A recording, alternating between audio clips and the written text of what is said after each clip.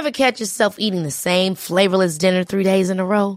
Dreaming of something better? Well, HelloFresh is your guilt-free dream come true, baby. It's me, Keke Palmer. Let's wake up those taste buds with hot, juicy pecan-crusted chicken or garlic butter shrimp scampi. Hello Fresh. Stop dreaming of all the delicious possibilities and dig in at HelloFresh.com. Let's get this dinner party started. It's that time of the year. Your vacation is coming up. You can already hear the beach waves, feel the warm breeze, relax, and think about work. You really, really want it all to work out while you're away. Monday.com gives you and the team that peace of mind. When all work is on one platform and everyone's in sync, things just flow. Wherever you are, tap the banner to go to Monday.com. Planning for your next trip? Elevate your travel style with Quince. Quince has all the jet-setting essentials you'll want for your next getaway, like European linen, premium luggage options, buttery soft Italian leather bags, and so much more. And is all priced at 50 to 80% less than similar brands. Plus, Quince only works with factories that use safe and ethical manufacturing practices.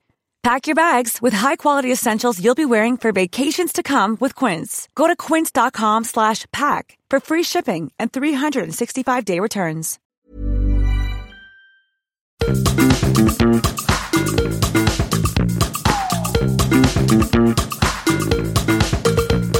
This is Reasons to be Cheerful with Ed Miliband and Jeff Lloyd. Hello. Hello, how's it going over there in your household? Well, I'd say it's sort of going okay.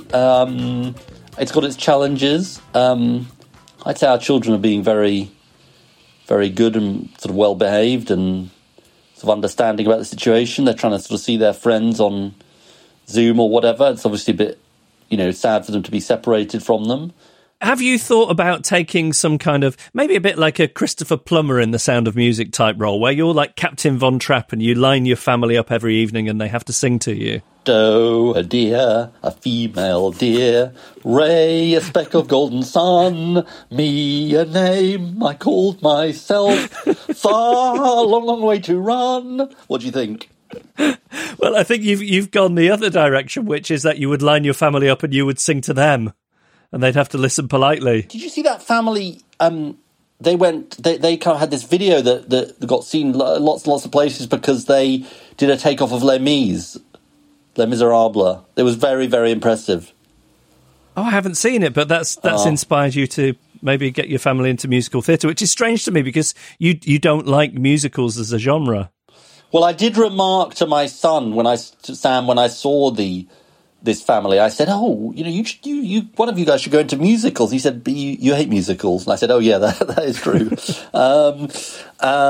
So how have you been coping? You've got notoriety again as a kind of on-the-ground reporter, but suitably socially distanced, about what's been going on in your community. Yes, I was tweeting about our local Facebook group, which I haven't revealed the location of, but it all kicked off in there the other day. The 24-hour shop round the corner, somebody printed a picture of it and a sign they've got in the window saying 10% off to all NHS workers, which I thought, oh, that's great. And then they posted, in actual fact, they've put their prices up 20% overall, and they're just trying to foster goodwill with this sign. They're actually profiteering. And then people were commenting saying, this is disgusting. I'm going to boycott this shop. This went on for pages and pages. And then somebody came along and outed the original poster as the owner of a rival shop 3 doors down. High drama in our local Facebook group. Yikes. And what's been your role? Are you trying to sort of bring together the warring parties at a distance? No, I'm staying out of it. I mean, I will say the people in the 24-hour shop are very nice. They gave my son a free ice cream once. So, yeah, I can't believe they'd be doing something like this. But I've been tweeting about it, but keeping everyone anonymous all at the same time, which I think is the journalistically responsible thing to do. And you're sort of going for the kind of Sweden option. You're sort of, just in the sort of Cold War context, you're trying to sort of keep out of it. Yeah, I'm trying to remain neutral as much as possible. So, yeah, that's what's been going on this end. Shall we talk about what we're talking about in this week's episode? Yeah, well, this week we're talking about global cooperation in tackling coronavirus, or sometimes the lack of it.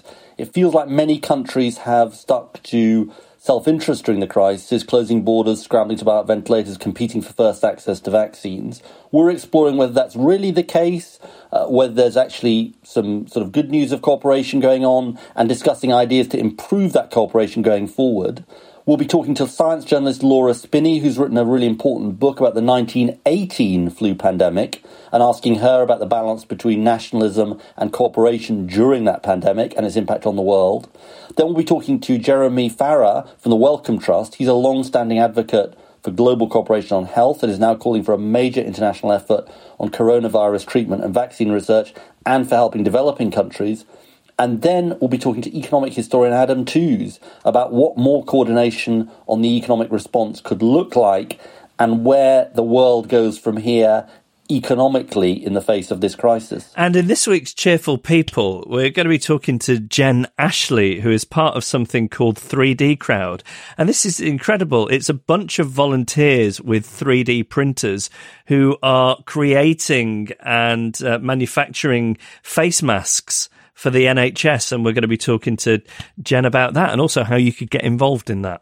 What's your reason to be cheerful? My reason to be cheerful this week is just the plethora of ingenious ways of keeping a toddler entertained that are springing up online in all this. I saw a video the other day for a game called Shake It Off, and I played it with my son, and it involves covering him from head to toe in Post-it notes and then playing Taylor Swift's Shake It Off, and he has to jiggle around as much as possible until all the Post-it notes have fallen off. And that was a great... I bet he loved that. He really loved it. I mean, they were all off quite quickly, but then I was able to keep him entertained tidying up the Post-it notes. And also he announced yesterday, and I thought he was making it up, but he announced that he knows yoga poses. And I thought he was just being silly, but we found something online called Cosmic Yoga for Kids. And it turns out they do this with them at nursery, and he was demonstrating all these poses. I did a whole workout with him. I got him to do a workout, and I sat on the settee watching him because I got winded after a couple of minutes. But it's brilliant. Namaste. What's your reason to be cheerful? Well, I thought I'd give you three because we need them in these kind of grim times. Larry David. So, Curb Your Enthusiasm has made its way from Sky Atlantic, which I don't have, to iTunes or something, which we do have. And it's not iTunes, is it? What is it called? I think it is Apple TV, iTunes. You're buying the episodes. Anyway, we watched episode 1 of season 10 last night, and it's a corker, I thought. Oh, it's great. The whole series is great. Are you considering opening a Spite store? I don't think, not quite, but I think my wife is a bit of a sceptic about Curb Your Enthusiasm, but even she conceded it was good. Barry. Now, you recommended Barry a long time ago, and I've been rather slow on the uptake. Barry is about a hitman who tries to become an actor. We've seen series 1. Oh, it's so really good, actually. Yeah, it just gets better and better. I mean, so that's good. And then the goats. Do you know what I'm talking about, the goats? Yes, in Llandudno. Llandudno. Yeah. Yeah, Llandudno, sorry. Well, basically, it's this thing that the humans have retreated in Llandudno, as everywhere, and the goats have taken over. I mean, have you seen the pictures of the goats strolling through Llandudno? It's like Planet of the Apes, but with goats. But there's something very sweet about them, isn't there? Yeah, I mean, who doesn't like a goat? High on a hill lived a lonely goat herd. Oh, yeah, that's another song from Sound of Music. Exactly, it is, I know, that's right. But there's something very soothing about the goats, isn't there? Yeah. Maybe when all this is over, we should all get a goat. It would also be the horns of a dilemma, but the... sorry. Here's a question. How do the goats know the humans aren't there? Do you think they've got a sort of goat messenger who's the first one who goes and says, all right, lads and lasses, coast's clear. So that one goes and does a goat recce. Yeah, humans not around. Yeah. I'd like to know if somebody who's a listener who knows about animal behaviour, how do the goats know that we're not there? I mean, do they just go and then think, okay, well, there's nobody here, and if there was somebody there, they'd all run off? Or is there can they smell from miles away that there's no humans around? What's the What's the sort of science of this? Well, I guarantee there is a goat behavioural psychologist listening to this, and they can get in touch, reasons@cheerfulpodcast.com. You're listening to Reasons to be Cheerful with Ed Miliband and Jeff Lloyd. We're going to talk now to Laura Spinney, who is a science journalist and author of Pale Rider, the Spanish flu of 1918 and how it changed the world. Laura, thank you for talking to us. I'm guessing lots of people want to talk to you at the moment. And I feel embarrassed in that beyond knowing the Spanish flu existed in the early part of the 20th century, I don't know that I knew very much else about it. So I wondered if you could start by giving us an overview of the flu pandemic and what the global impact was. Yeah, of course. So it emerged in the Northern Hemisphere spring of 1918 while World War I was still raging. And that was a kind of initial wave. We say it struck in three waves. That first wave was rather mild. Then there was a second wave that erupted in the latter part of August of that year, which was by far the most vicious. And then there was a third wave in early 1919. Overall, 1 in 3 human beings on Earth are thought to have been infected, and between 50 and 100 million people died. So it was by far the worst catastrophe of the 20th century and probably of any century. And why is it misleading to refer to it as Spanish flu? I know at the moment we have certain people, we don't need to name them, referring to COVID-19 as the Chinese flu. Are there parallels between that? Yeah, there absolutely are, in the sense that epidemics, pandemics have always come along with xenophobia and blaming the obvious other. I mean, in this case, it's interesting because we know a little bit more about where this started. I don't think we have all the answers, but we have more of an idea of the geographical origin than they did in 1918. And the story there is that, in fact, you know, there are so many mysteries around that pandemic. And one of the few certainties we have is that it did not start in Spain. So there are 3 theories about where it did start, which correspond to origins in China, in America, and in a British military base in northern France. But we do know for sure that it didn't start in Spain. And the reason it's called the Spanish flu is because Spain was neutral in that war, and so it didn't censor its press. We know there were cases in the US, Britain and France, at least, just to name a few, before there were in Spain. But those countries kept that information out of their newspapers because they were at war and supposedly didn't want to lower the morale of the population. When the first cases broke out in Madrid in the spring of 1918, they were immediately reported in the newspapers because there was no censorship. And they included the king, Alfonso XIII, who went on to recover, but obviously his case lent it some visibility. So even the Spanish and even the people in countries that had been infected longer by the flu thought that this disease was rippling out from Madrid. And that sort of suited the governments of the countries that are at war, so they encouraged that idea. And because they were the most powerful countries in the world at the time, their name for it tended to stick.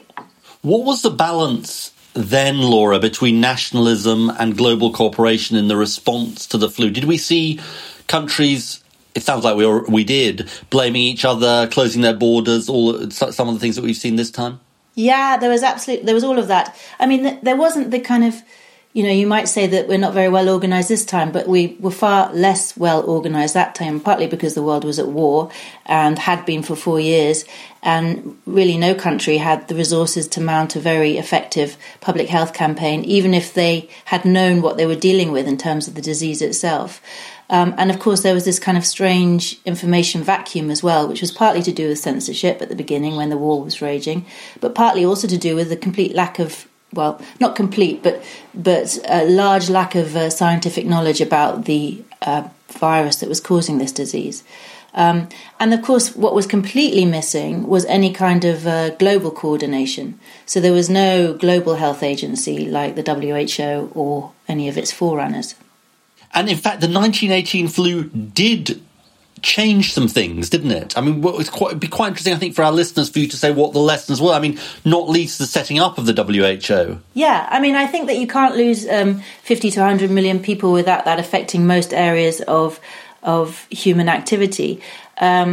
So first of all, there was this, I mean, just to take a step back, there was the sort of eugenics, the idea of eugenics, that people were kind of responsible for their state of health and any diseases they caught, was very prevalent at that time.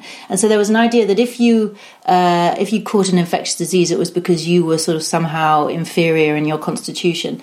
And what the pandemic taught people was that was not really a viable way of dealing with the widespread infectious disease. You needed to treat that problem, a pandemic, at the global level, at the population level. And so it's from the 1920s, first of all, that you see kind of socialised healthcare systems coming in, where the idea is that healthcare is free at the point of delivery. And you also see this setting up of, not the WHO, because that didn't come until 1946, but its forerunners, for example, the health branch of the League of Nations, which was set up pretty much immediately after the First World War and the pandemic. And the idea was that viruses pathogens that are contagious don't respect borders, and so we have to coordinate our response internationally. And as a historian of 1918, it must be a particular experience to be going through this one. I mean, do you have a sort of eerie feeling of having done your research for your book and feeling, history is repeating itself, not just in terms of the disease, but in terms of the reaction to the disease? Are there other lessons you think we should be learning? I mean, I think there are a couple of things to say about that. What's fascinating to me is that having forgotten that pandemic for so long, everybody is suddenly reaching for it as the obvious comparison. And I find I have to point out that, there have been other pandemics. For example, there were 2 other flu pandemics in the 20th century. One of them killed no more than 2 million people, and the other killed no more than 4 million people, which are, of course, huge numbers, but nothing compared to 50 million people in a smaller global population. So, why are we immediately jumping for the worst historical comparator? I don't know. So that's one thing to say.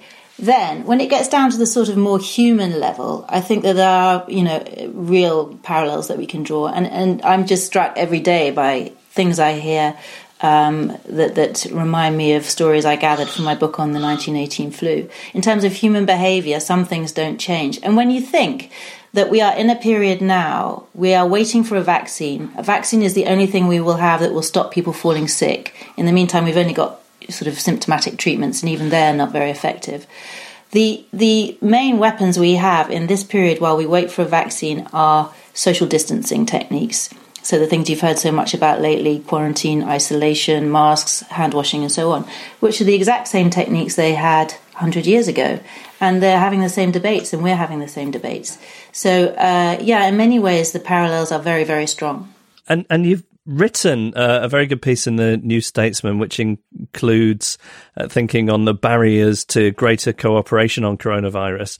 Do you want to talk to us a little about what those barriers are and how they can be overcome in future? I mean, I think, what's interesting about this pandemic now and the kind of world it has struck is that for some time now, and I'm not by far the first person to notice it or to say it, we've been sliding more towards isolationism. And in some ways, a pandemic is the most powerful wake-up call from that situation that you could have, because it just doesn't work to try and manage this kind of disaster on a national level. And, even when the WHO declared a global health emergency back on the 30th of January, it said in the same statement, that closing borders was counterproductive, and we advise that you don't do it. And almost immediately, many nations did do it. And we know that not only does that not help, because basically you just force people to try and cross borders illicitly, but it also can be really counterproductive because it lulls governments and everybody else into a false sense of security, whereby they think they've stopped the problem, and then they find the germ is on the inside and they haven't put in place the other measures that they need to contain and mitigate the problem inside their country. Our title, Laura, is Reasons to be Cheerful. It's obviously hard to find them in this time. Is there anything particularly you take out of the 1918 experience? What's the hopeful things out of that tragedy? There are always silver linings. And there's silver linings in the short term, silver linings in the long term.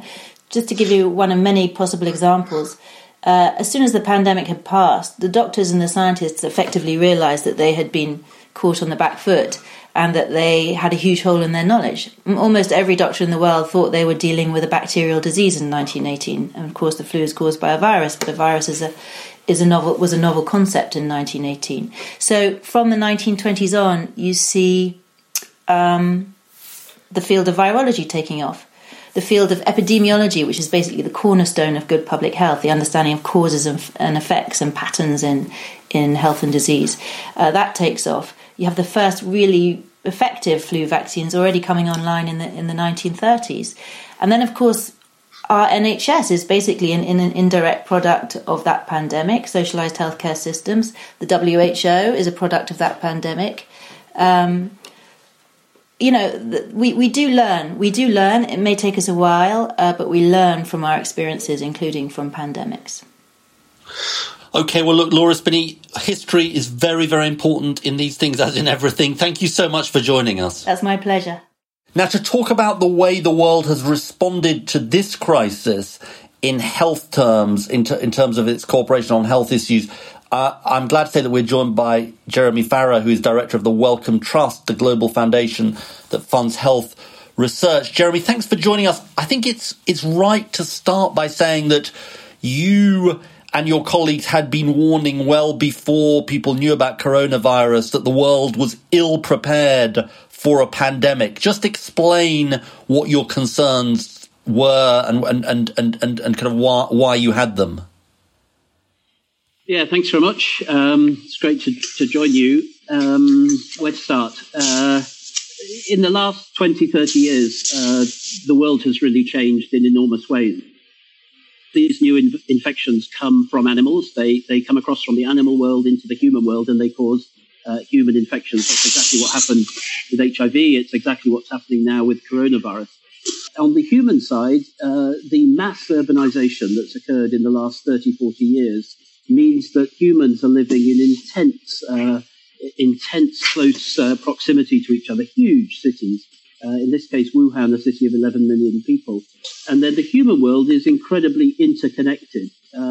We now can fly from all around the world in less than 24 hours. So that combination of human-animal interface, changing ecology, urbanization, and travel means that the world is very connected now. And so, as we've seen with coronavirus, things can go around the world within a few hours. And what was your anxiety before coronavirus arrived, Jeremy, about the world's lack of preparedness? Well, during this century, and as everybody knows, there's been a reduction in commitments from many governments around the world for many different reasons in the investment in public health. The benefits of public health you often see when you prevent things, and therefore sometimes public health doesn't get the attention it really needs.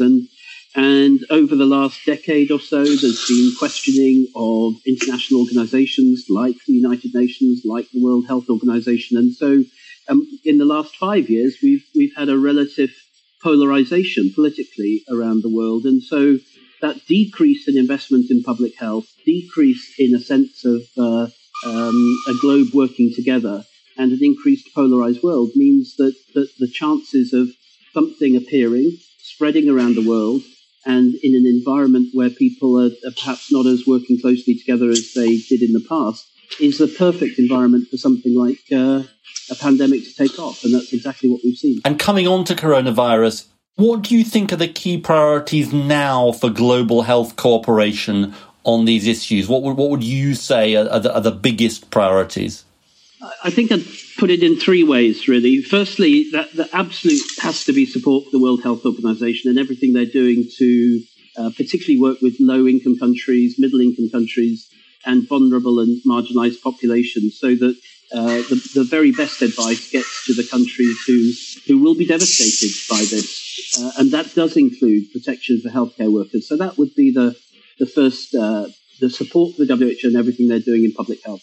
The second would be, I don't think the world even today has actually realized the implications of this pandemic. And we're going to face a choice between going back to a increasingly nationalistic, polarized world, or we decide that this is just such a shock to the system, we're going to come together and recreate, reform, redesign the global architecture for these bodies that have to bring the world together.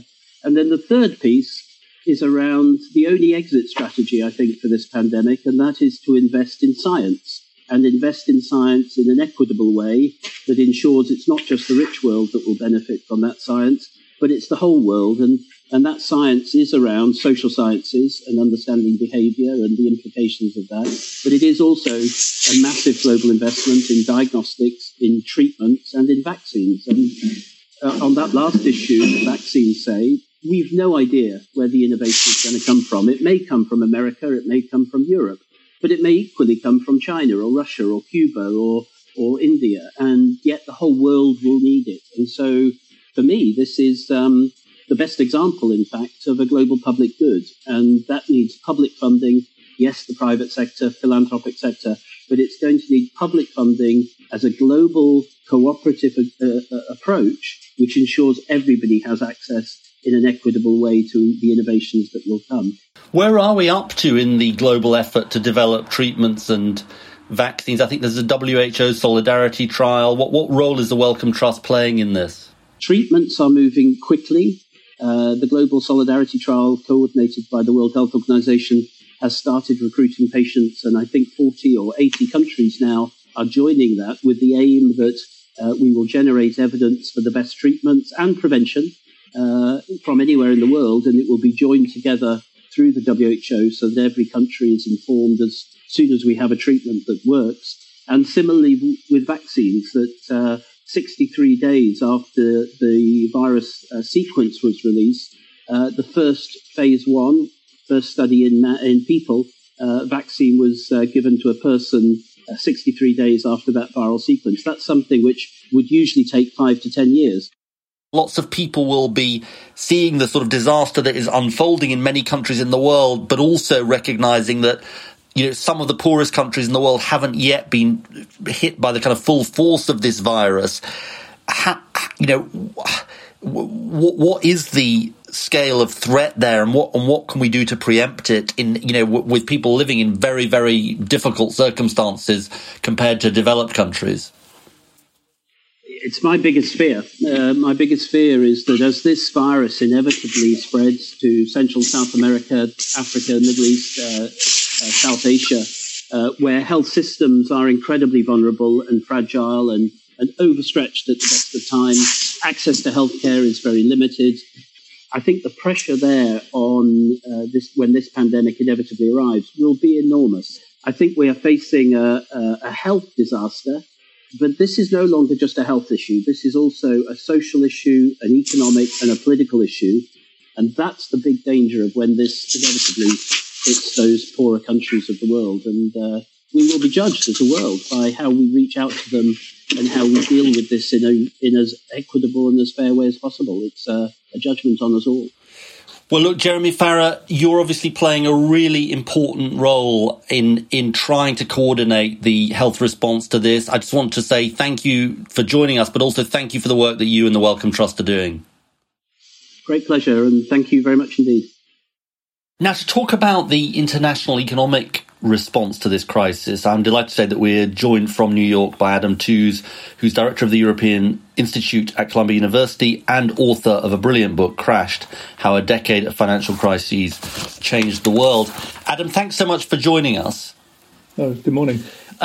So just a big picture for our listeners, what is your assessment of the extent of global cooperation we've seen in this economic crisis, the economic response to coronavirus, and how does it compare with, say, what we saw in 2008?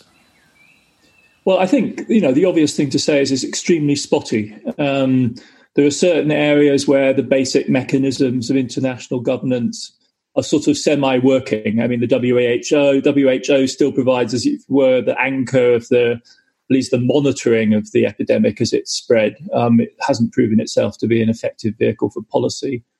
At other levels, of course, there are sort of spectacular failures of coordination and cooperation. One thinks, for instance, of the unilateral ban imposed on European travel to the US, by Donald Trump with apparently no prior consultation with any of the governments in Europe, which must be unprecedented in post-war history, certainly.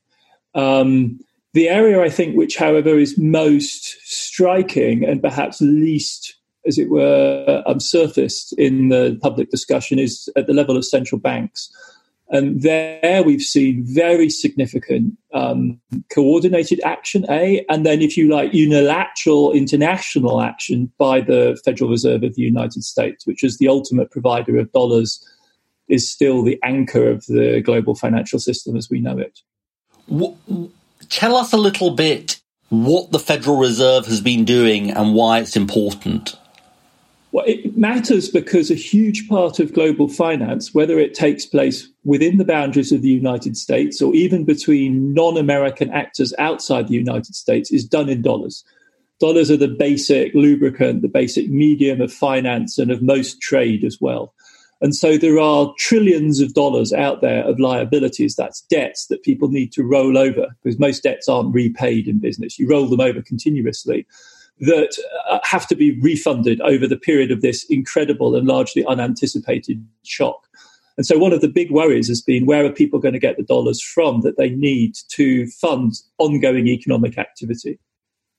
And how do we avoid this shock being amplified by a sudden contraction in your ability to get dollars? And the only bank which ultimately can provide an unlimited quantity of dollars, which is what you need when you're having a panic. It's all very well to say, well, I've got $1 trillion, but if you've got a really big panic going on, even that cannot appear enough. So China has 3 trillion plus, but if you've got a really big panic going on, that is not that large relative to the size of the Chinese economy. The only people who can really say, if you need dollars, come to us, we can provide them in unlimited amounts, is the Federal Reserve of the United States. And so it has both been pumping dollars into the global financial system in New York itself, where almost all of the main actors have offices. That's easy to do. And then what it's also been doing is providing roundabout mechanisms for swilling dollars into the global financial system. And that's something that the Fed is doing well. Bigger picture, what would greater cooperation look like? What more could countries and international institutions do? I mean, partly everyone will be conscious that, we're going to face very, very big recessions in different, throughout the world. Is there more that global cooperation could be doing to sort of stave those off, make them more short-lived, make them shallower? Yeah, I mean, you're right. The Fed stuff that the wonks like myself are all excited about only reaches certain parts of the global financial system and certain parts of the global economy. And the truly poor countries don't have the financial systems or the assets to really partake of this kind of Fed generosity. It's very much a kind of inside club deal. So when we're talking about the kind of shock that's going to radiate out into the developing world, so beyond, what we nowadays call the emerging markets, then we're talking about the classic institutions of development finance, the so-called international financial institutions, really the IMF and the World Bank. And those come with huge political legitimacy issues, because really for a government to go cap in hand to the IMF is the last straw. I mean, that's really an act of desperation. Apart from anything else, because of stigma, the IMF is quite conscious nowadays of its bad reputation. So the deals are actually better than they were in the 80s and 90s. But nevertheless, it's difficult to do that. And the question, of course, is, does the IMF really have enough resource on hand to provide the kind of support that the larger developing world may need faced with this shock? Because this is really unlike anything we've ever seen before. I mean, huge slices of the global economy are being idled. If you're a commodity exporter at the bottom of the value chain, you're in real trouble at this point. And that's not even to talk about the impact on their public health systems, of very stressed healthcare systems, and especially sub-Saharan Africa, where you've got large immunocompromised HIV populations living with HIV. So there's a real nightmare scenario, and that's where those global development ages, for better or worse, would be the key levers. So what we're talking about now is trying to expand the financial capacity of the IMF. That's a big topic. If this pans out to be the kind of disaster that it's looking like it might be, we're going to have to think beyond the existing institutions and think about structures specifically tailored to coping with this crisis. And we might be talking about really major step change in development aid. In other words, direct provision from the more rich countries to the poorer countries of various types of finance, whether it's to support ongoing expenditure or for the purposes of investment. One thing that strikes me, Adam, is, and we discussed this on the podcast a couple of weeks ago, is that because 2008 happened, some of the mistakes that were made then are not being made this time, in terms of some of the flexibility of the central banks, certainly the Federal Reserve, and some of the international institutions. But obviously, always in these things, as you've just implied, no crisis is like any other, and this crisis is certainly not like any other. Are there other things than the ones we've discussed that you think, sort of, if you were in charge of the G20, put it that way, what else would you be saying that has got to be done? Because it feels like, while different institutions have done some okay things, it hasn't been a coordinated international response either on the health side or the economic side. Are there other things, without staring into the crystal ball, that we should be doing that we're not? Yeah, I mean, the 2008 comparison is helpful up to a point. And I think you're right that they have rolled out the 2008 playbook, as you say, in America.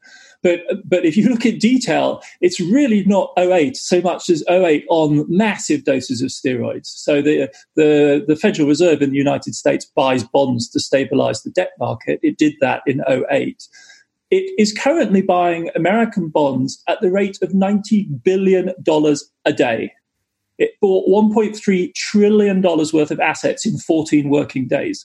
Now, that is the sort of spend that Ben Bernanke's Fed in the 2008 crisis would rack up over a period of a year. So we are spending in a day what they were spending in a month. So this is 08, but the response to the crisis, is on a completely different magnitude at that level. If we're talking about qualitatively novel, whole new dimensions of policy, I think with regards to especially the low-income countries, we're going to be talking about massive debt rescheduling and probably debt forgiveness. A lot of the boom in borrowing in the developing world, after all, took place against the background of the debt forgiveness campaigns of the early 2000s.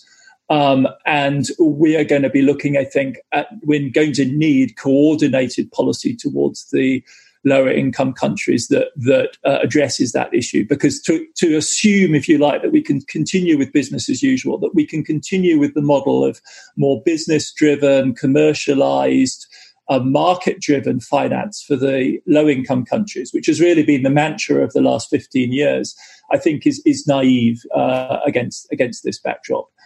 It's just too dramatic, and the public health impacts are likely to be too severe if it feeds through to them in the way that it's fed through to the advanced economies, depending on the age of the population and climate and so on. There's a lot of imponderables. But in the worst case scenario, they're really going to need more help. And how much do you think the high-income countries are going to be presented after this crisis is over? And it's obviously a long way from that. How much are they going to be confronted with the questions of financing both the sort of economic slowdown or recession, massive recession that will have happened, and the sort of paying for that? I do think this is the crucial question, because right now everyone seems to be agreed. I mean, even fiscal hawks like the Germans have agreed that, we need to remove the brakes and we're just going to spend in whatever form seems necessary. It's really convulsive, even more dramatic than in 08. There's just a decision, okay, this is a public health emergency. And furthermore, we're doing this crazy thing where we're putting the economy in a deep freeze. We need to keep it alive. So there's an open-handed policy of spending right now. But that is going to accumulate very substantial financial obligations into the future. Now, ultimately, as we've heard to say, we owe that to ourselves. So ultimately, this then becomes a huge distributional issue. Insofar as we borrow this from our own populations rather than borrowing from foreign investors, we owe it to ourselves. So the question ultimately becomes 2 or 3 years down the line, who in our society do we think ought to foot the bill? And there's lots of different ways of answering that question. You could do it through just writing off the debt. You could do it through having slightly higher inflation, which eats away at the value of that debt. Or you could do it through taxation. And of course, as soon as you say taxation, you say whose taxation, on whom, for what? Are you going to do it through VAT on people's consumption? Are you going to do it through income tax? Is that going to be more progressive and going to hit higher incomes? What we've done is we've stored up for ourselves a huge range of very difficult financial questions, fiscal policy questions, tax questions 4 years from now. And there is going to be a temptation on the part of the same people who argued for austerity, say, from about 2010 onwards. There's going to be a temptation for them to say, look, in light of this huge pile of debt that we racked up, everything's off. No more progressive politics, no more welfare spending. Everything has to be cut. And it will become a cross on which they will crucify or attempt to crucify progressive politics for decades to come. Well, because we are reasons to be cheerful, can you give us the other side of that? What's the alternative version of that that's less depressing? Well, I think if you look from the finance side, the crucial thing that we've learned again, and this is an argument that progressives have been making ever since 2008, is that difficult as finance is, and as dangerous as it can be in kind of putting a noose around your neck, it's also something that we actually control. And the lesson I think we should learn from the last month of central bank activism is that if there's something we want to do, there are ways of figuring out how to pay for it.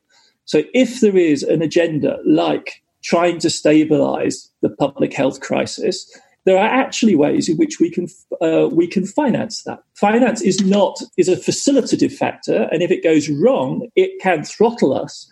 But if we have activist policy in place and we have central bankers and treasury officials willing to play the game of expansion, then there's really nothing we can't pay for that we can do. And in the context of climate change, that's a crucial lesson to learn, right? We need to basically be profoundly skeptical about any argument that says we can't afford that. The question needs to be, what is it that we want to do? Can we mobilize the people? Can we mobilize the resources? Do we have the technology, which right now, of course, is the killer issue with regard to corona? Do we have the vaccine? Do we have the tests?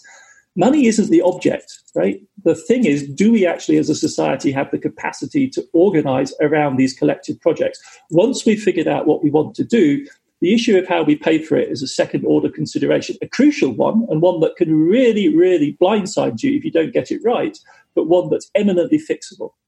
Okay, Adam Tooze, that was absolutely brilliant explanation of where we are and some grounds for hope. Thanks so much for joining us. It was a pleasure. Thank you for having me on. So what did you think, Jeff? Well, talking to Laura, you are struck by the old saying that there's nothing new under the sun. There are so many parallels with not just the Spanish flu, but other pandemics of the early part of the 20th century. But I do feel positive that we're connected. And you and I were talking before we started recording about how the fact that we have the internet and social media is making a huge difference. So not only getting information out there, but the way that people are forming networks to cope with all being sort of separated from each other. So there's sort of some positives there, I think. You know, you can look at that example from history, but see in some ways we're much further on than they were 100 years ago. I suppose a couple of things struck me. One is it's such a cliche, but it's so important to learn from history. Because, as you say, no two historical events are exactly the same, but it's so easy to sort of to be just kind of ignorant of the history. And both when it comes to the economy and thinking about the past and the health crisis, I think but history is incredibly important. It teaches us incredibly important lessons. And then I suppose I was also struck by what Jeremy said about the real threat that we face that developing countries are going to face, and the absolute vital importance of doing all we can to help developing countries. And then what Adam said about the big choices we're going to face economically down the road. We think that we've sort of taken some big choices, and countries have definitely, but there are big choices that are going to be as we emerge from this crisis, there are going to be big choices confronting us about who bears the burden, how we sort of share risk both within countries and between countries. Email us, reasons@cheerfulpodcast.com. Follow us on Twitter @cheerfulpodcast or search for our Facebook page, Reasons to be Cheerful Podcast.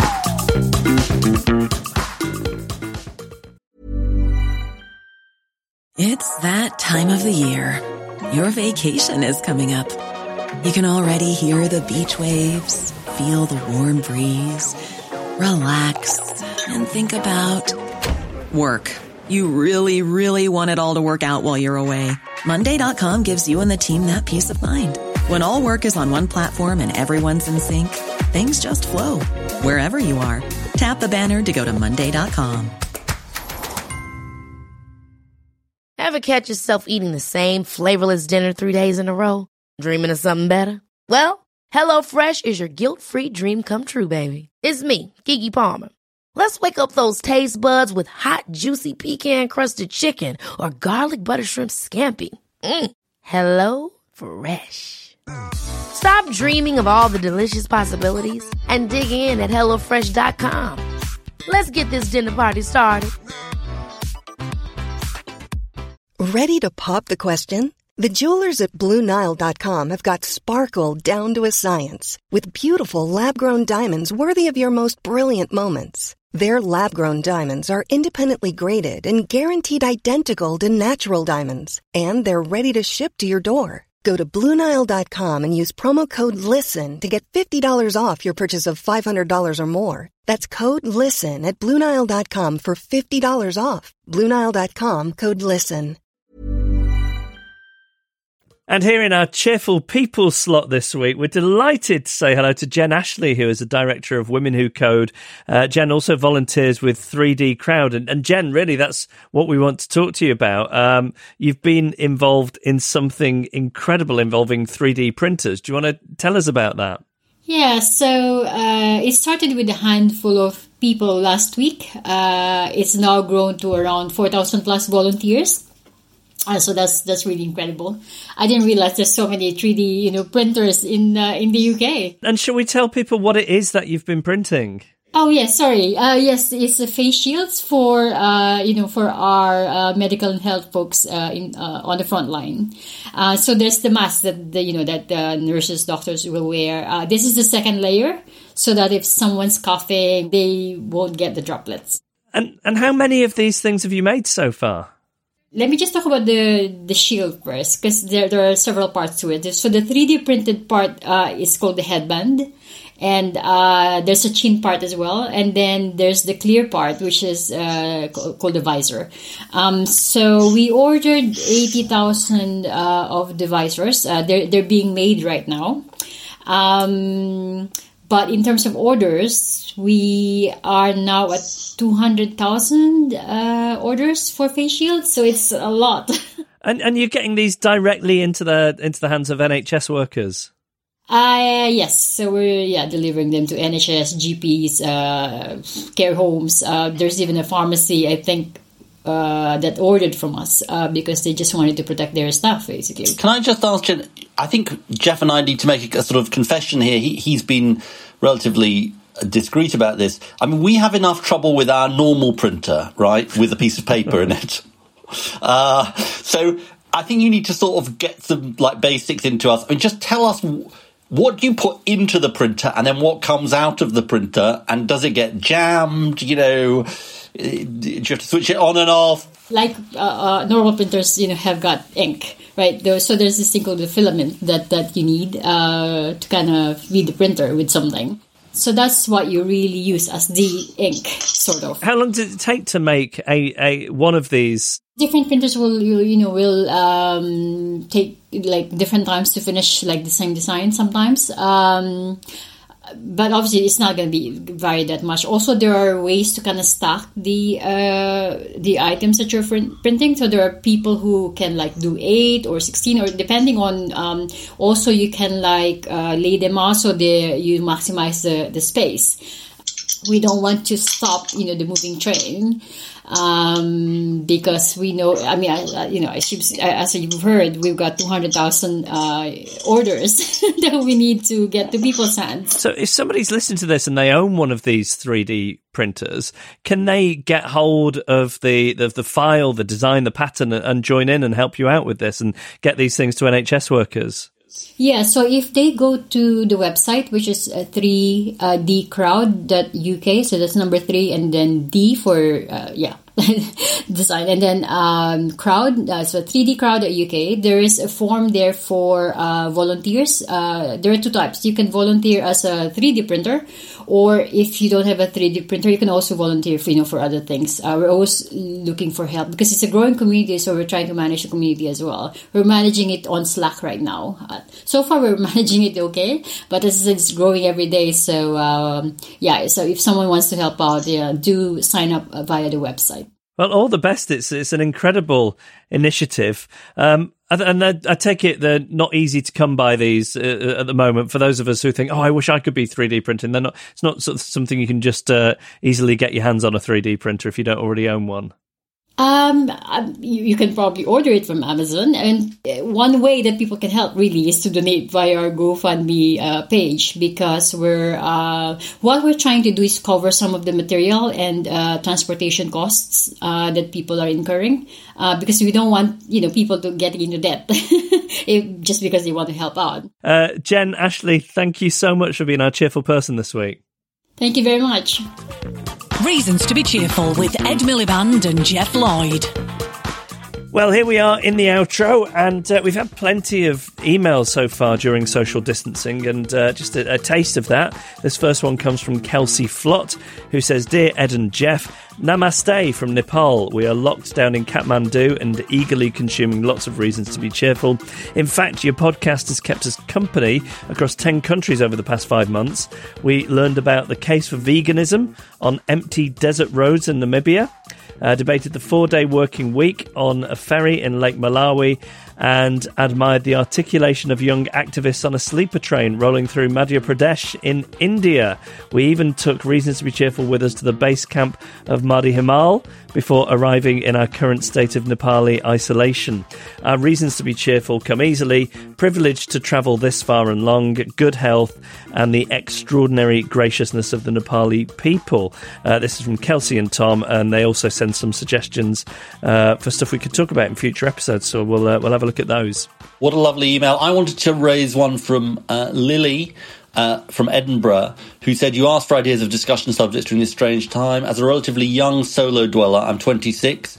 I'm feeling quite ignored by a lot of the general chat and news coverage of social distancing, which implies that everyone will have housemates or families they live with. While I love living alone, there's a peculiar toughness to knowing I won't so much as be able to sit in a room with anyone, let alone have a hand on my arm, or God forbid, a hug for weeks or months on end. Any coverage I've seen of loneliness has been about older people. I can't stop thinking that the fact that solitary confinement is used as a special layer of extra punishment. The fact that the press, etc., aren't discussing how tough this is for live aloners kind of makes it worse again. Not only is it a special kind of crap, but we're also forgotten about. So you discussing it would inherently make it a lot better. Thank you, Lily, for sending us that thought, and I'm sure you speak for a lot of people. And we received this email from John Merritt, who says, I don't know how alone I might be in this view, but I would really like some of the day-to-day media I consume to try and stay out of reporting on coronavirus. My logic is that it's hard enough being isolated from friends and family and being stuck for purpose whilst work is in limbo without doom and gloom reminders of the impending apocalypse too. It's difficult, isn't it? Because, we feel that we have to stay relevant during this, but maybe there are other things that you'd like to hear about. Maybe, something we've touched on this episode is what the world starts to look like when we come out the other side of this, and maybe that's something we could spend a bit of time on. I mean, I think I know what John means, because I certainly look around for things to listen to which are not about coronavirus, speaking for myself. So we're kind of feeling our way here, I suppose, and we'd love to hear thoughts on things that we should be covering. I mean, I think the sort of flip side of what John's talking about is at the same time lots of things feel, I mean, they're obviously not irrelevant, but up against the sort of existential threat that coronavirus is, lots of things can feel secondary just within this moment of emergency. And of course, we'd love to hear from you. You can email us through the website cheerfulpodcast.com. I'd like to thank our guests, really sort of excellent and really great that they spared the time. Laura Spinney, Jeremy Farrar, Adam Tooze. And thanks to this week's cheerful person, Jen Ashley. Emma Corsham produces our podcast with backup and research from Joel Pearce, Eli Madison Evans, Pavlina Dragonova and Joe Kenyon. Gail Lofthouse is our announcer. James Deacon made the idents. Ed Seed composed the music, and the artwork was designed by Henry Cole. He's been Jeff Lloyd. He's been Ed Miliband. And these have been Reasons to be Cheerful.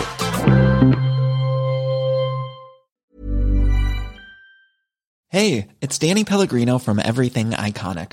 Ready to upgrade your style game without blowing your budget? Check out Quince. They've got all the good stuff, shirts and polos, activewear, and fine leather goods, all at 50 to 80% less than other high-end brands. And the best part?